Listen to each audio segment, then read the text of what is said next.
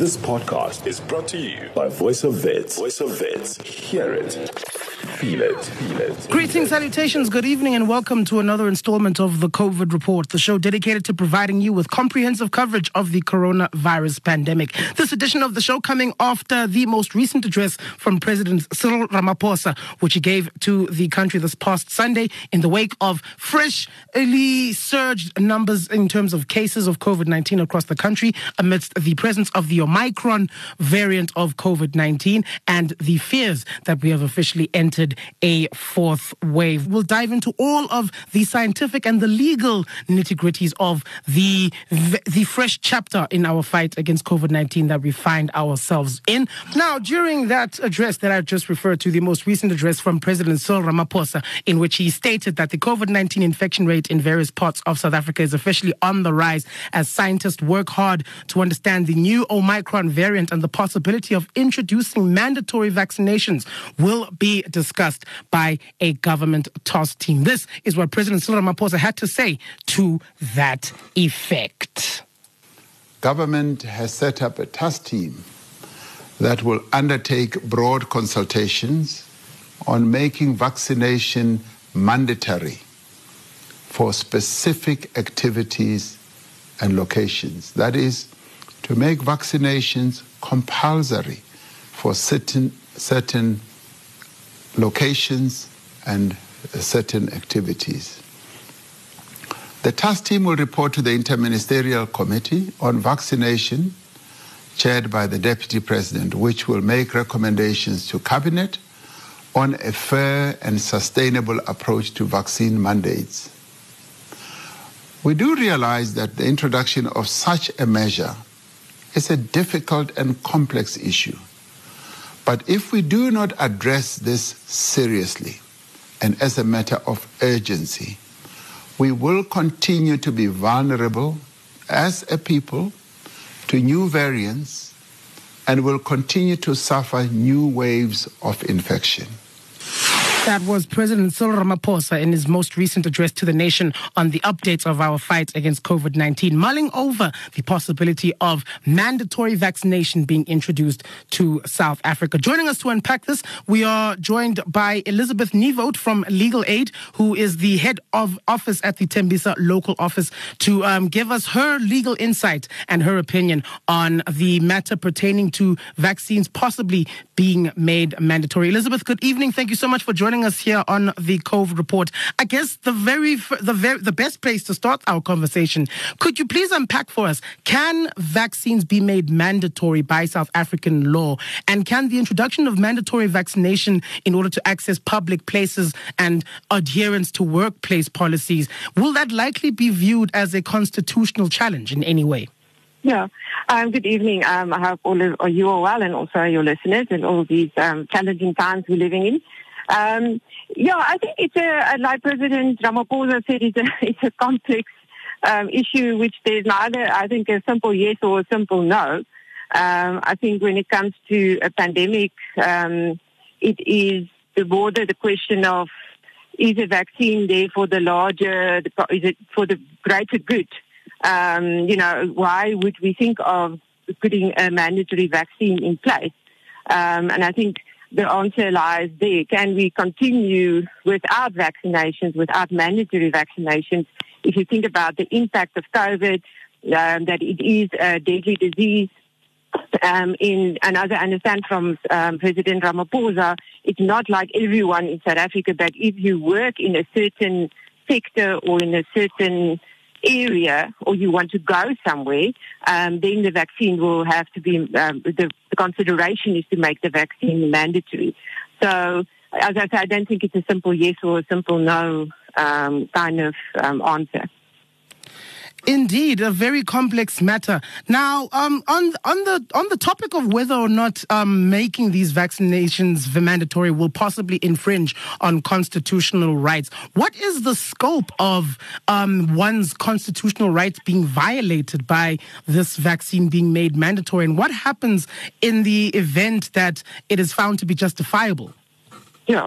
Well, I think one of your comments also that you made is that is your constitutional right to integrity, to privacy is an absolute right.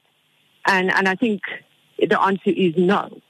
And I think if you say, okay, let's accept, if I understand your question correct, let's say the vaccines is made mandatory, and if you work in a certain sector or if you want to go to a certain event, because I know that's one of the thoughts also, that if you want to go to a big concert at the FNB Stadium, they're not going to allow you if you're not vaccinated. And I mean, that's a choice that you make. You want to go to a concert and then you know that is the rule. It's like buying a ticket. You know, you can't go to the concert if you can't buy a ticket.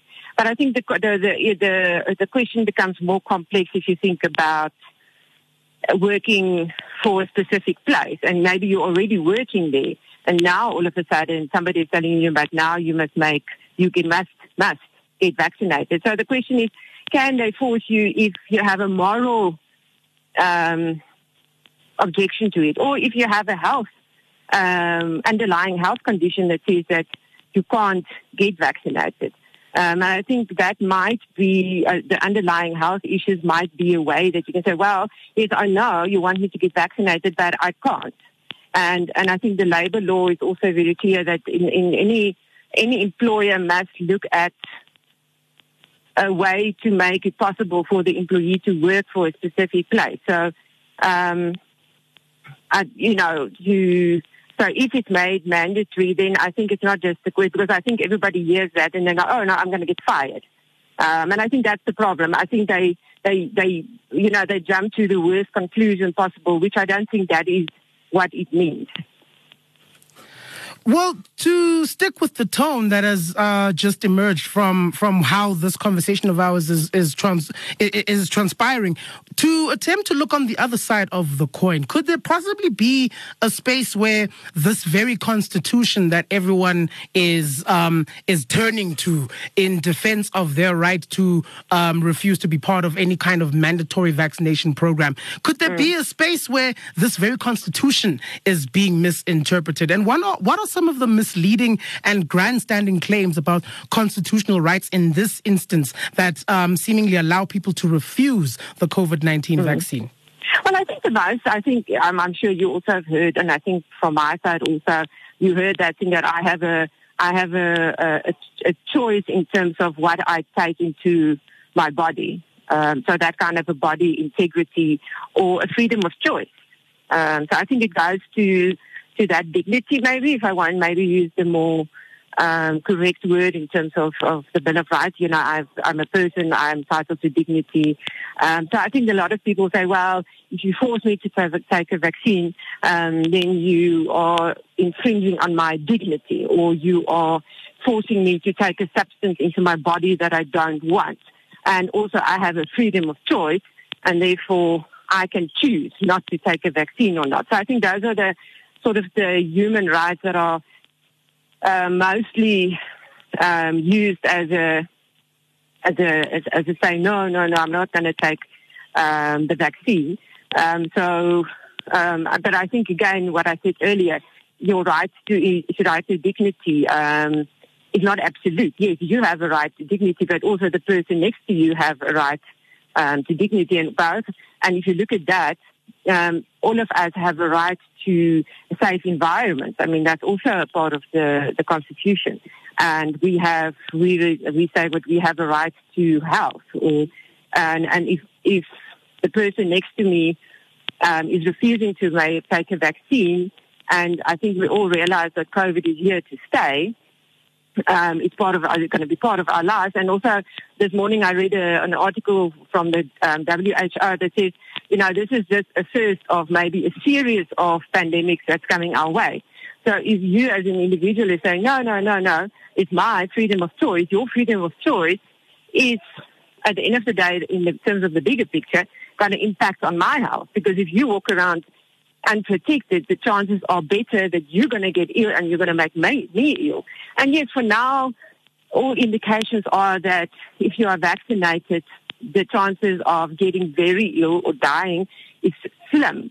But it is not an absolute guarantee that the fact that I'm vaccinated sitting next to you that's not vaccinated, that I might not still die if you infect me. So, I mean, there's a balance of yes, you have a freedom of choice, but I also have a freedom. So whose freedom is heavier? And I think that's the problem. We can't say my freedom is heavier than your freedom, or your freedom is heavier than mine.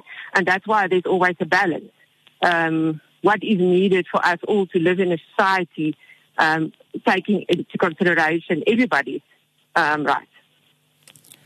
Indeed. So in the interest of making sure people's legal bases are covered, so to speak, when an employer is following the correct procedures, placing any kind of mandatory vaccination program in place in their place of work, and attempting to put their employees underneath such a program, including providing extensive counseling and the opportunity, would it be legally advisable for the employer to dismiss employees who refuse to be vaccinated against COVID-19 underneath these mandatory programs that employers decide to put in place at their own discretion?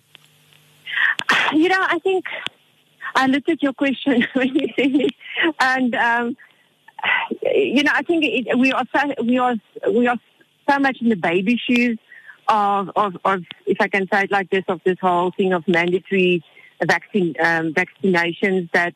We don't have precedents to go to say, okay, it's like this or that. So I think if we fall back onto sort of the usual labor principles of fairness and what is unfair, and if there's processes to be followed and you as an employee don't want to follow the process, I think the employee can then rightly say, well, we looked at all the things that we have to do. We tick all the boxes. And you came and you said, well, this is my request, and your request was maybe just with now no foundation. My knowledge of the labor law tells me that at the end of the day, if an employer follows the right procedure, you might have a position that you can say to the employee, well, it's impossible for you to work in this specific sector, because, you can't do the job that I want you to do. So I would think if I want to say, okay, let me put in the shoes of the employee. I think for the employees that I know, and I know of a few people that say no, but they can't formulate the reason no. They just say no. And then if I want to say employees, if you're going to say no, it's that thing of making an informed decision that you can justify based on medical reasons, moral reasons, or religious reasons, that you can't just say no. Come with I have an underlying diabetes, and science has proven, I'm just using it as an example, I'm not saying it is, but and my doctor said that if I get the Johnson & Johnson or the Pfizer vaccine, then I'm going to die. So come with a formulated argument or a well-informed answer if you're going to get into that position. If you're working in a sector and you think, this is coming my way, do your homework. Be ready for the questions the employer is going to ask you. Does that further call into possible disrepute, possible question the strength of the laws that are written down in the constitutional in this constitution of ours that we all turn to when we find ourselves in situations where our rights could possibly be impeded on? Does that sort of paint every law that's been put in the constitution as not being absolute and being open to further prodding and further arguing against? Well, I think no. If I understand your question, I think no constitution anywhere in the world and all Bill of Rights has ever been enforced without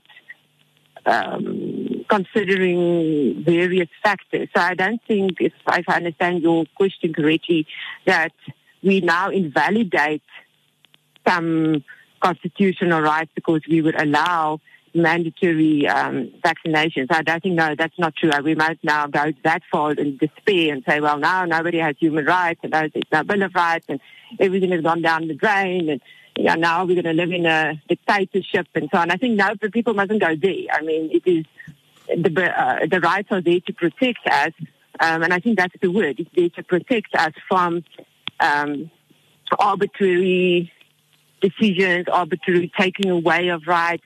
That is what is there to protect us from.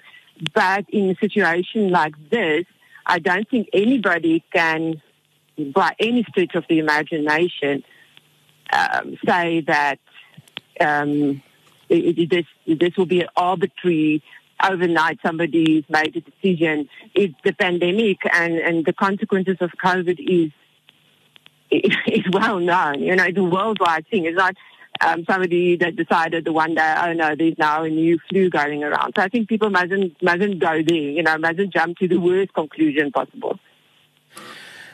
I guess to round off our discussion then, Elizabeth, from your expertise in the legal field that you work in, I think you'd be best positioned to provide the kind of insight I seek with my next and final question.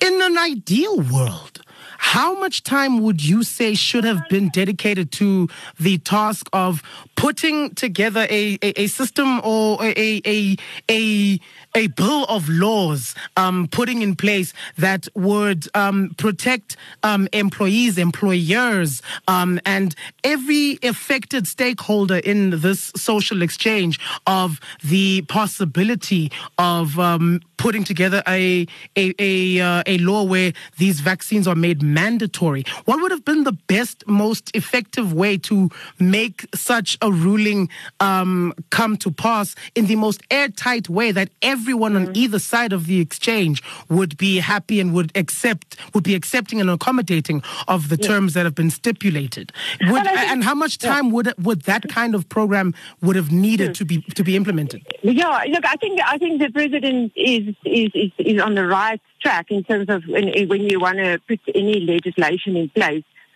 Usually, you know, it takes longer. Usually goes to the Law Reform Commission that says we've identified a gap in certain areas, and they would do research, and then they would publish a paper for discussion, and everybody would get their right to get input and comments, and then they would take those comments into consideration, and before they then publish usually the final act. So I think, and those processes, sure, I mean, depending on what they're trying to do, can take years, sometimes months. It depends, I suppose, on what kind of pressure there is on the government to put certain legislation in place.